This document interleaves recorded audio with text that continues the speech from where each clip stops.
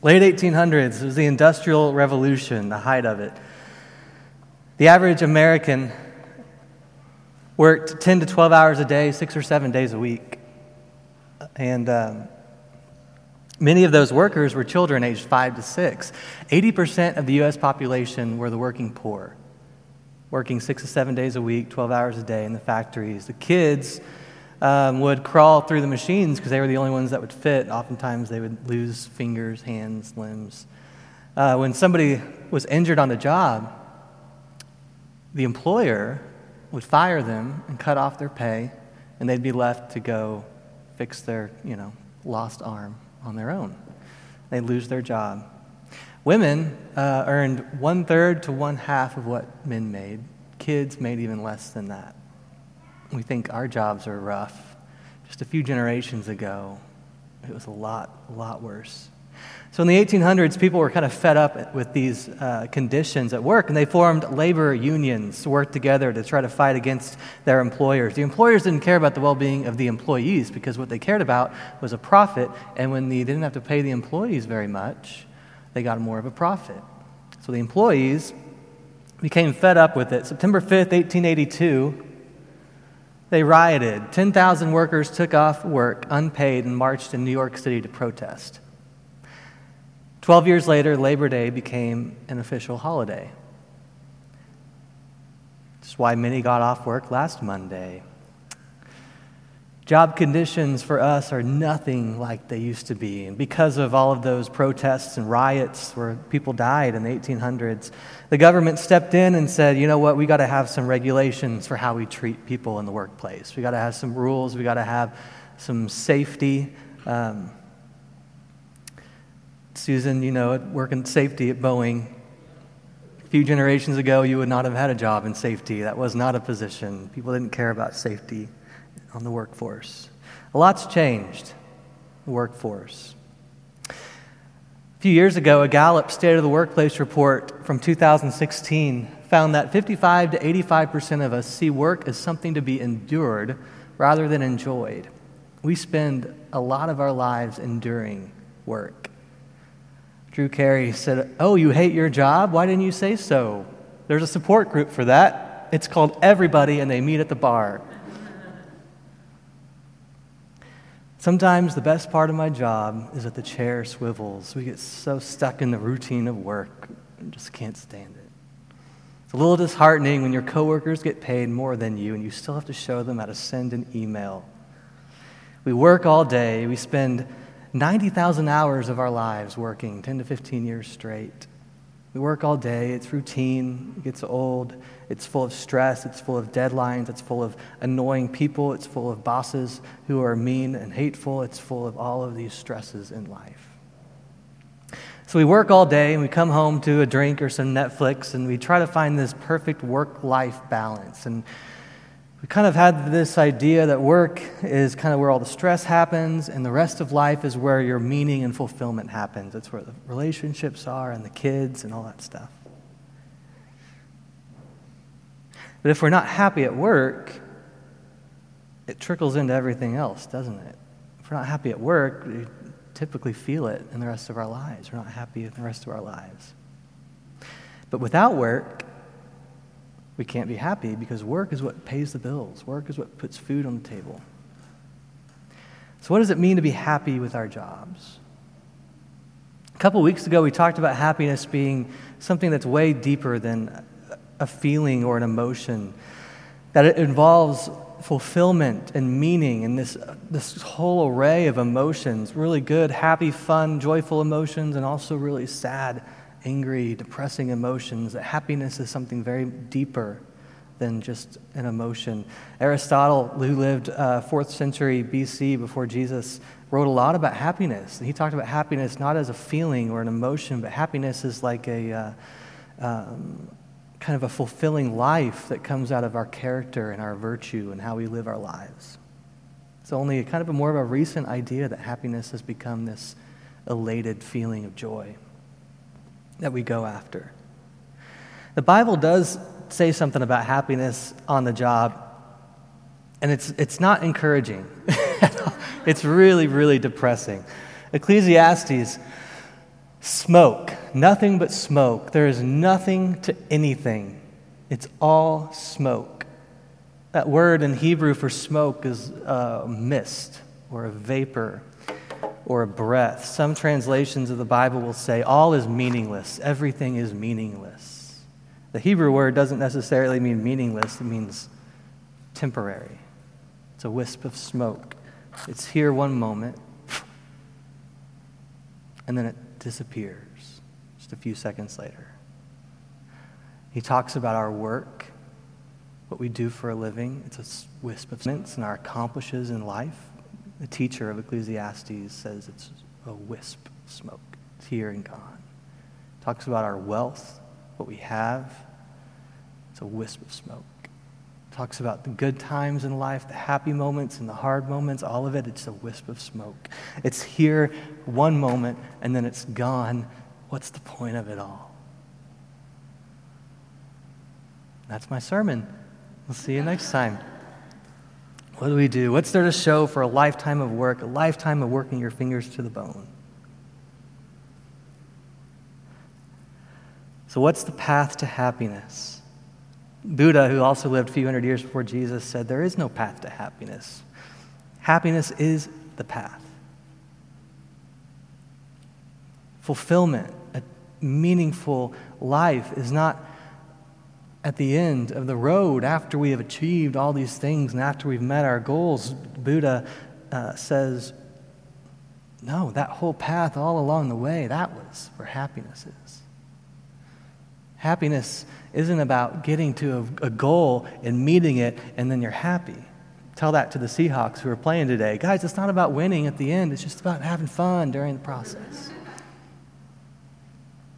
I think that's how I see a lot of life. When this happens, I'll finally be able to relax and be happy. When I accomplish this, when I get these deadlines done, then I'll be able to relax and finally be happy. Socrates also lived around the same time as Buddha, 450 BC, said the secret of happiness is not found in seeking more, but in developing the capacity to enjoy less. That is a hard one for us, especially in our Western world. We put so much value on achieving and success and accomplishing, and philosophy of happiness that Socrates suggests is maybe why our country is considered one of the most depressed and anxious countries in the world, despite our wealth and our access to health care and entertainment and food and clean water and shelter. We are still seen as one of the most depressed and anxious groups of people because we keep trying to get more. We want to keep seeking more. And every time we get more, every time we get another text message or another Facebook or Instagram like, the endorphins are out and the dopamine receptors in our brain go off, which are the reward system, and it makes us feel good. You guys ever have that feeling you get a vibration in your pocket and there is no text on your phone? Our bodies, our brains have been wired to want that next jolt of dopamine. And every time we accomplish something, we get something positive, we do something positive, we cross something on the list, it kind of jolts that little dopamine receptors. It's a good thing for us. Kylie gives me a hard time at the store because I'm always antsy to leave. I just want to get it done so we can cross it off the list and go on and get to the next place, as if going from Home Depot to Target is going to make me so much happier and less stressed. Oh, you got to go. We got to get things done. She says I'm going to make a really great grandpa. Come on, we got to get things. I'm going to go start the car. Got to get it going. We just want to get to the next thing, then we'll be happier, then we'll be less stressed. 1985, Jim Carrey had a dream of making $10 million. So he wrote a check for himself for acting services rendered for $10 million. 10 years later, in 1995, he got a call for a job on a new movie that was coming out called Dumb and Dumber. He got paid for that movie initially around $7 million, not to mention the millions and millions he's gotten after that.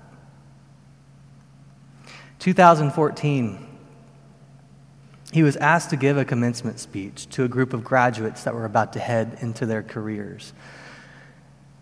And he said, I wish people could realize all their dreams of wealth and fame so they could see that it's not where you'll find your sense of completion, of fulfillment, of happiness. I wish all of you could just have all of the success and wealth right now, because then you would see that is not where your fulfillment will come from.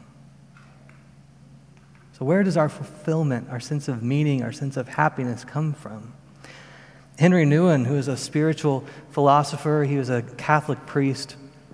He also specialized in psychology. He said, "We often live as if our happiness depended on having, but I don't know anyone who is really happy because of what he or she has. True joy, happiness, and inner peace come from giving of ourselves to others. A happy life is a life for others. That truth, however, is usually discovered when we are confronted with our brokenness." Maybe that's why in Matthew 5, the Beatitudes, Jesus says, "Blessed," which also can be translated as happy. Happy are the poor in spirit, people whose spirit has been broken. Because that's where you find fullness of life. Happy are the meek, the humble. They will inherit the earth. Happy are the peacemakers. They will inherit the kingdom of heaven. There's something about brokenness that reminds us of where fulfillment really lies. And Jesus Christ, he was the one that was said to bring salvation and wholeness and peace to the whole world. And he was born to a guy named Joseph who was a poor carpenter. Joseph taught Jesus his job. Jesus grew up as a poor carpenter. That was his job. That was his role, his vocation. Jesus was born to his mother, Mary, who was a teenager, who had no job. When Jesus called the first people to follow him, he called people who had jobs of a poor fisherman. He called somebody who had the job, the vocation of a tax collector, who was considered a traitor to his own people. Pretty crappy job. Paul, who was responsible for spreading much of Christianity in the early church, his job before he became a follower of Jesus was a persecutor and torturer of Christians. What a job. Perhaps is it possible that your true identity, your true vocation, who you are, your deepest core, has nothing to do with your job, with the title that you've been given, what it says on your business card. Who I am at my core, it's not tied to my job as a pastor, as a preacher. Matthew 20, Jesus is following in the most important in the kingdom of God. Who will become the highest status? Who will get the promotion in the kingdom of God? And Jesus says in Matthew 20, he got them together to settle things down. He said, "You've observed how godless rulers throw their weight around, how quickly a little power goes to their heads. It's not going to be that way with you. Whoever wants to be great must become a servant, and whoever wants to be first among you must be your slave. That is what the Son of Man has done. He came to serve, not to be served, and then to give away his life in exchange for the many who are held hostage." It is what Henry Nouwen has found, that it is the people who give their lives away are the ones who find and experience life to the fullest. Jesus modeled that in his life. To serve others, to open yourself up to others, to help others, to take an interest in others outside of ourselves. It is in those moments where we find true fulfillment and meaning and happiness in life. Not when we close ourselves off, not when we try to get to the top of the ladder.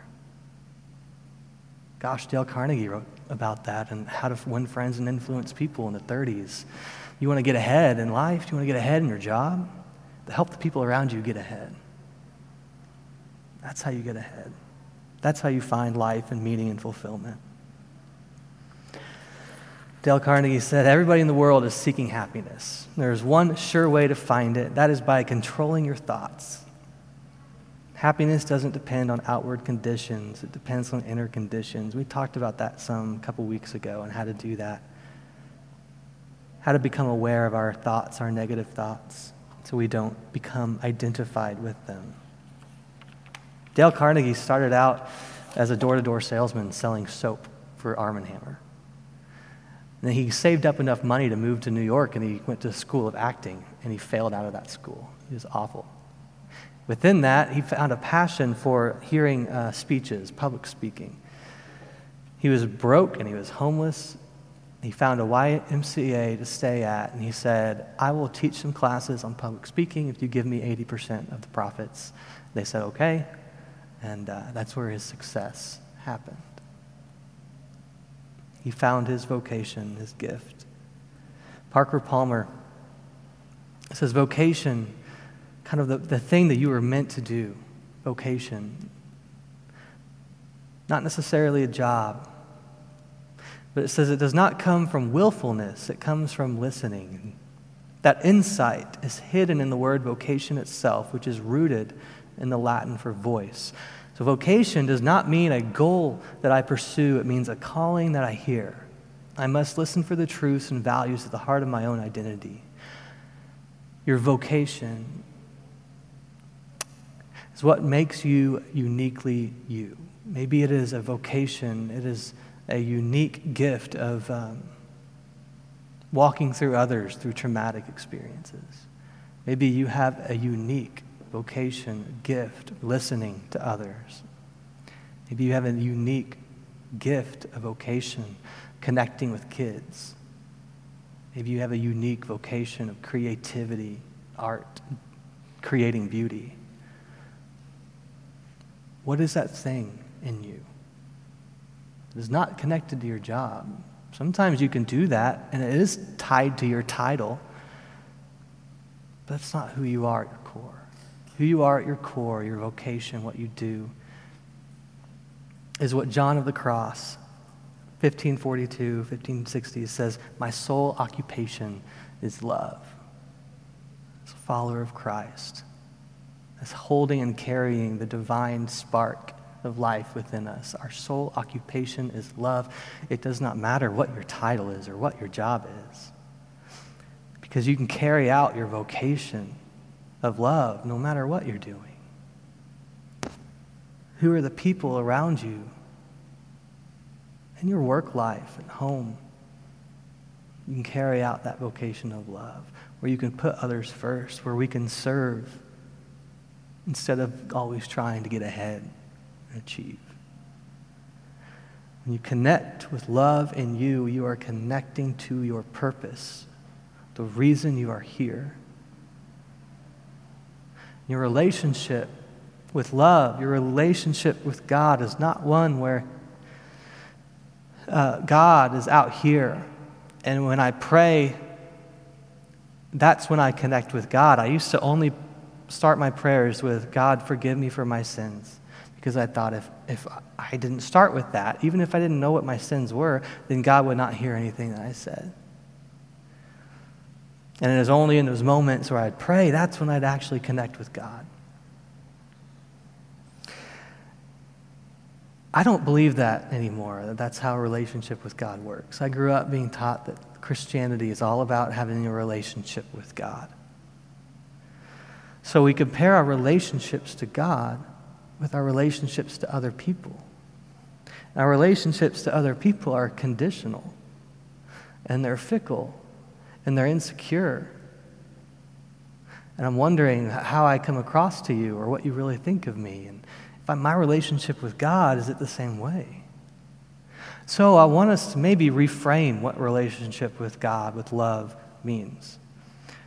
That God is not out there, and when you do something spiritual or holy like church or prayer, that's when you connect with God.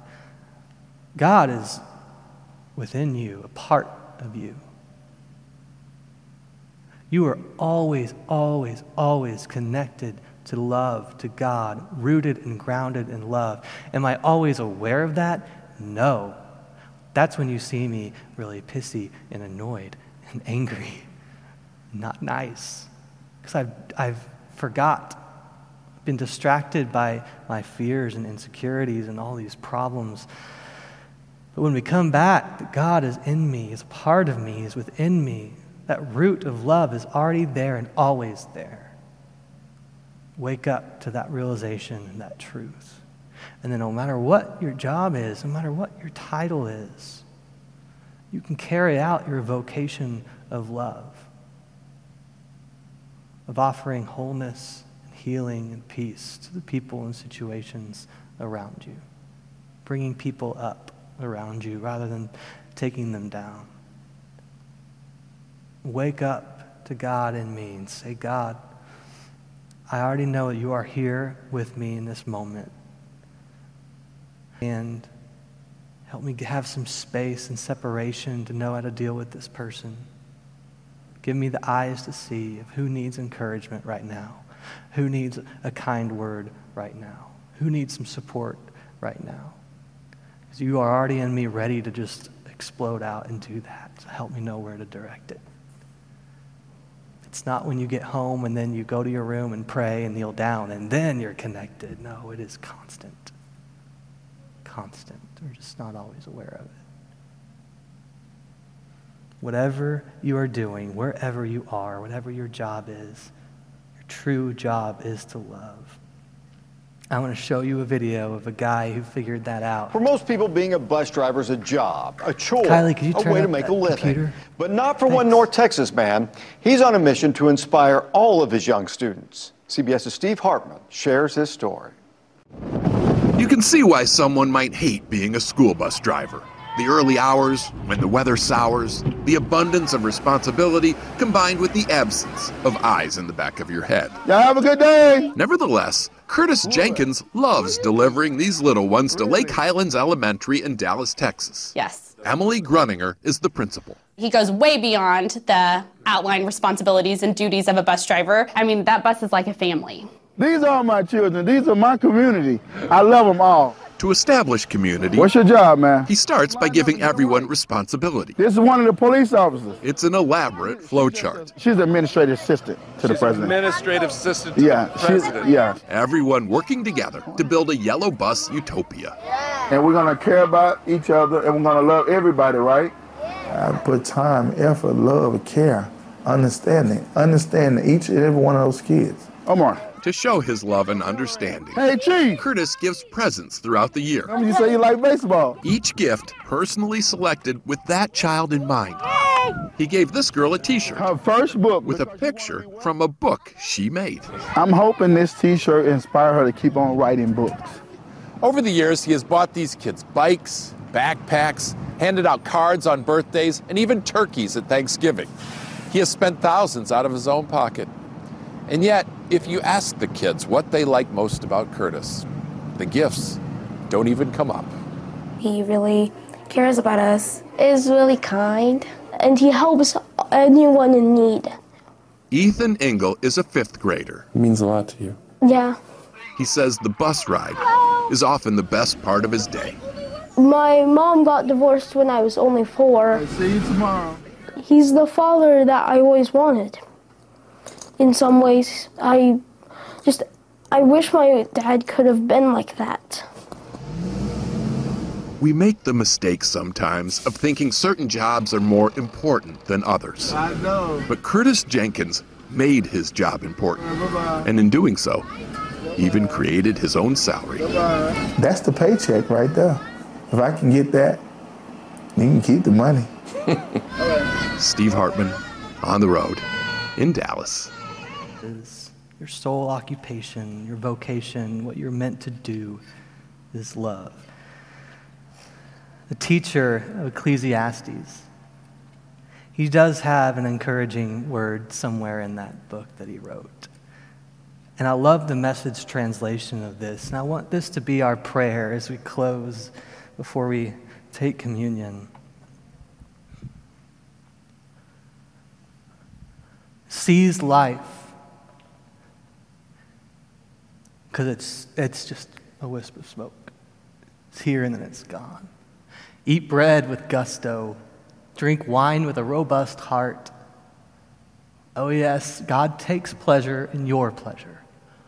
Dress festively every morning. Don't skimp on colors and scarves. Relish life with the spouse you love each and every day of your precarious life. Each day is God's gift, and it's all you get in exchange for the hard work of staying alive. Make the most of each one. So whatever turns up, grab it and do it heartily. This is your last and only chance at it, for there is neither work to do nor thoughts to think in the company of the dead, where you are most certainly headed. Amen. It's a wisp, it's a mist, it's a vapor, it's smoke, it's here, and then it's gone. Just like our emotions, our feelings, they're here a moment, and it changes the next. Find what's important in our life. And Christ teaches us that what is important in our life is weirdly, oddly, ironically giving our life away, opening up our life to others, our love to others. What is so cool about this act of communion or Eucharist is that when Jesus was with his friends the night before he died, he tried to communicate this idea. When he took the Passover meal and he broke the bread, and he said, "This is my body and it's broken for you." Because in breaking of his body, the destruction of his body, the brokenness of his body is where we found life.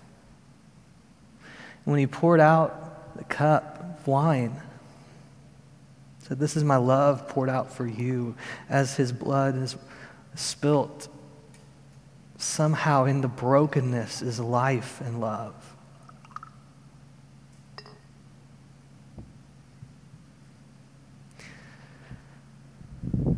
So we have an opportunity to receive the offering. Everyone is welcome to the table to receive a piece of Christ's brokenness.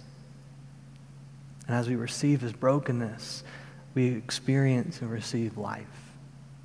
And it is when we are able to give up our own lives to others, is when we experience and receive life. So come up and eat the bread with gusto.